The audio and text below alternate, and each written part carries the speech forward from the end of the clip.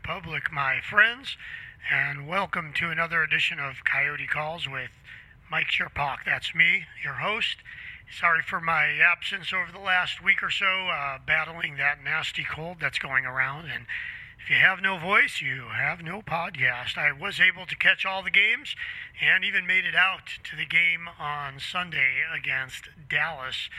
We are also now officially entering the second half of the season, and so have some observations to make in general about the first half of the season, as well as the past few games. So we're going to jump right into this, and let's talk first about the past few games.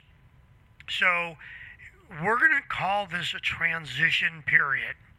And we're going to call it a transition period versus calling it a slump. And the reason for that is we need it to end really quick.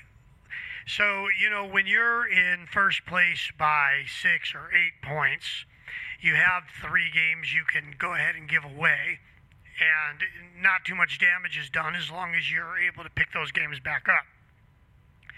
But when you are in a race like the Coyotes are in right now in their division, you can't start dropping games several in a row. We went through a stretch leading up to this 3-game losing streak. We went through a stretch of win a game, lose a game, win a game, lose a game, win a game, lose a game. This went on for 10 games. When you do that, if you're lucky, you're treading water. And that's pretty much what we were doing. And fortunately, everybody else around us was doing the same thing. But then all of a sudden you have a team like Vancouver that's surging. I think they've won 5 in a row now, while you're losing 3 in a row. And suddenly you find yourself chasing after that first place spot.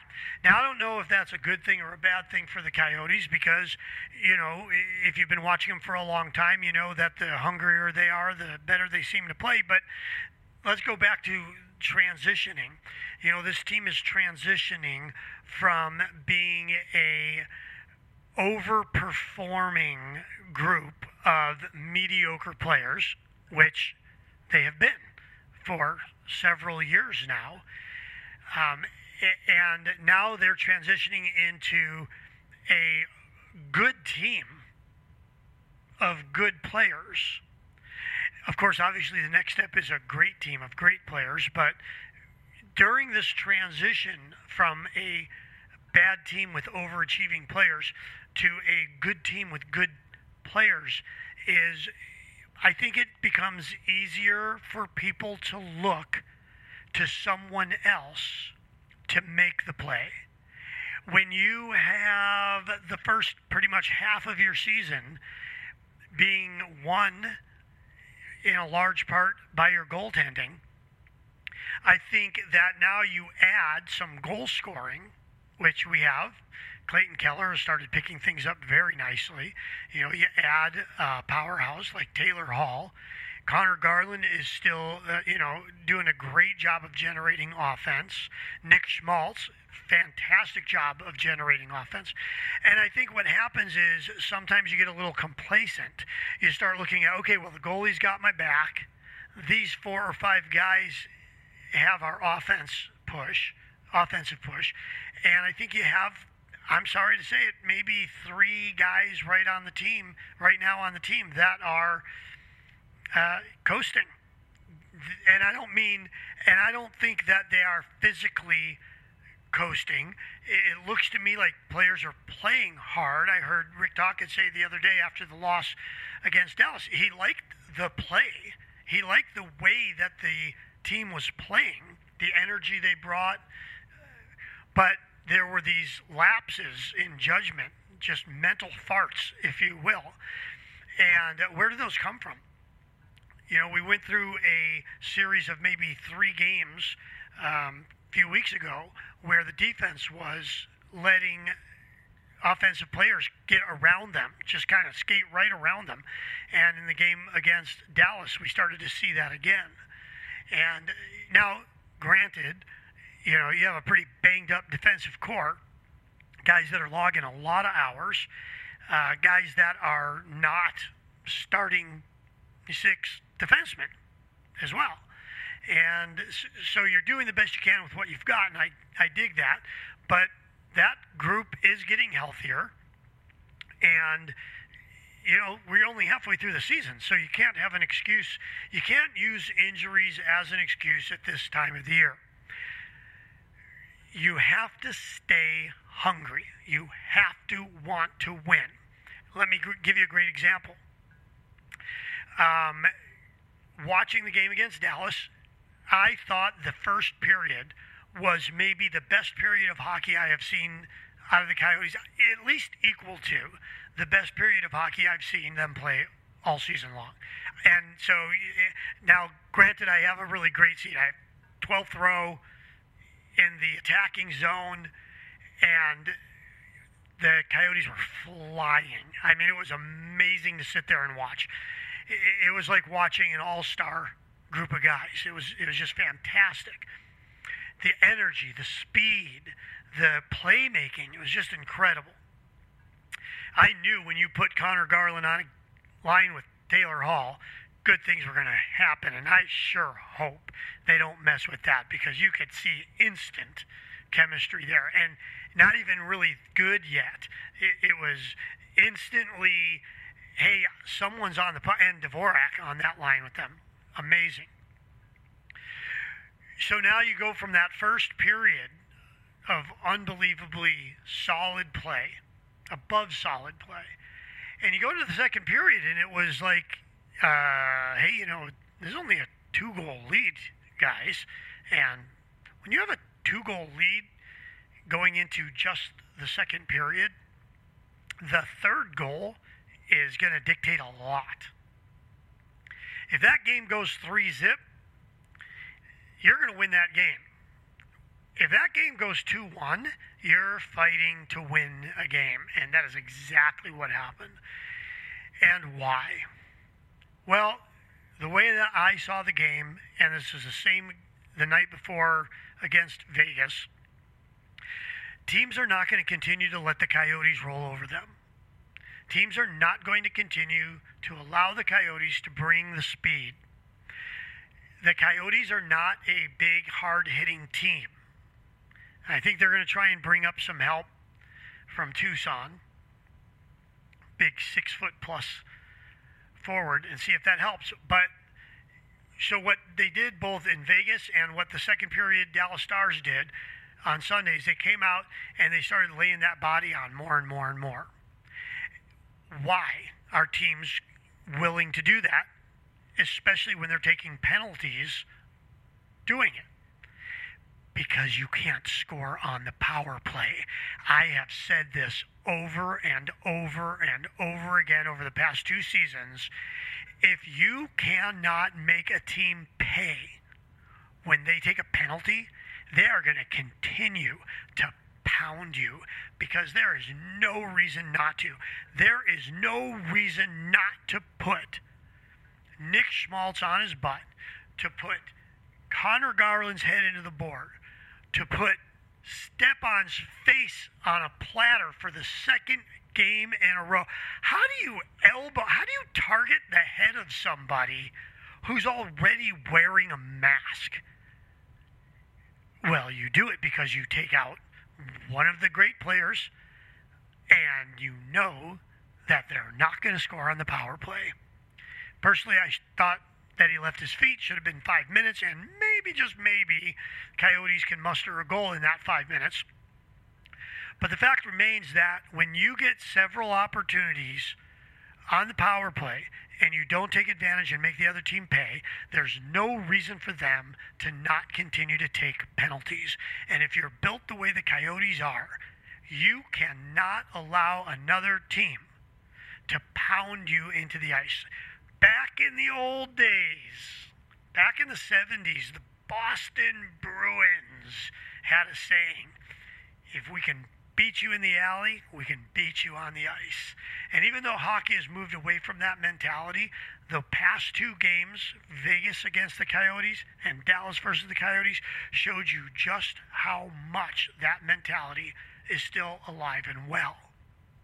So the Coyotes are going to have to address a couple of things immediately. One of them is going to be the power play, and the other is going to be how to incorporate this new group of quality players into the old mentality of hard-nosed, dig it out of the corner, heavy on the forecheck, beat them to the puck, Coyotes hockey.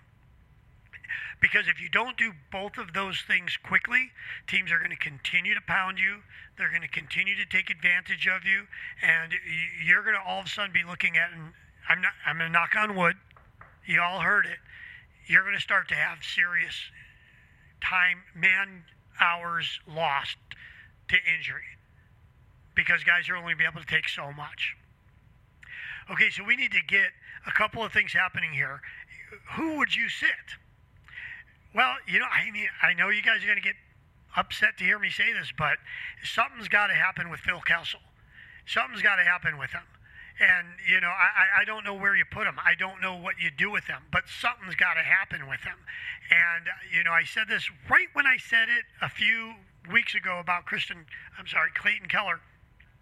I actually floated the idea, why don't you have Clayton Keller watch a game from the press box and see how that changes things. And right when I said that, the next game he got better, the next game he got better, and the next game he caught on fire.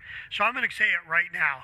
Why don't we sit Phil Kessel and let him watch a game from the press box and see if that doesn't do something for him?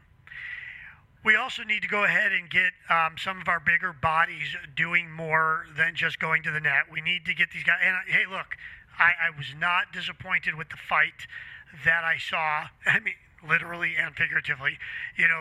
Bigger guys like Krause have to be able to step up and protect some of your more elite players. So I did like the step up there, but you need to get your big bodies throwing those bodies around a little more smartly. Don't take the penalty for it, but you got to be answering hits with hits. Okay, so we are going to take a quick break here, and then we're going to come back and finish up.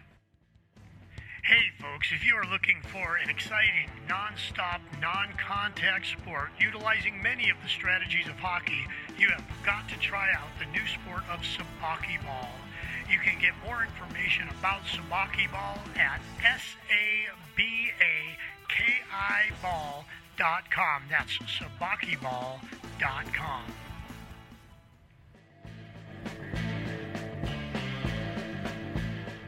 Okay, we're back.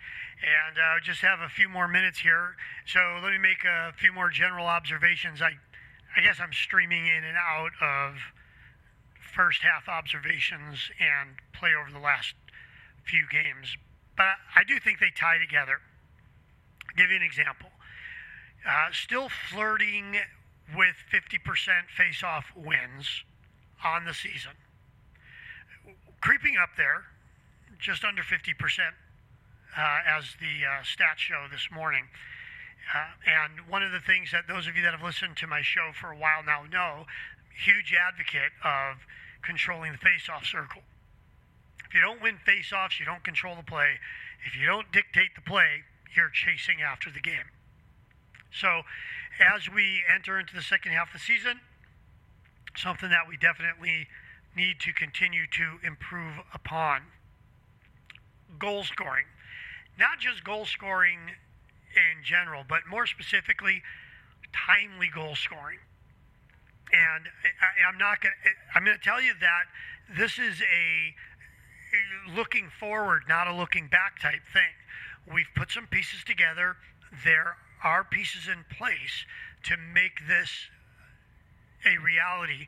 You need to have timely goal scoring. Sunday night, great case in point. On the power play, on the power play, up 2-0. If you go up 3-0, great chance of winning that game.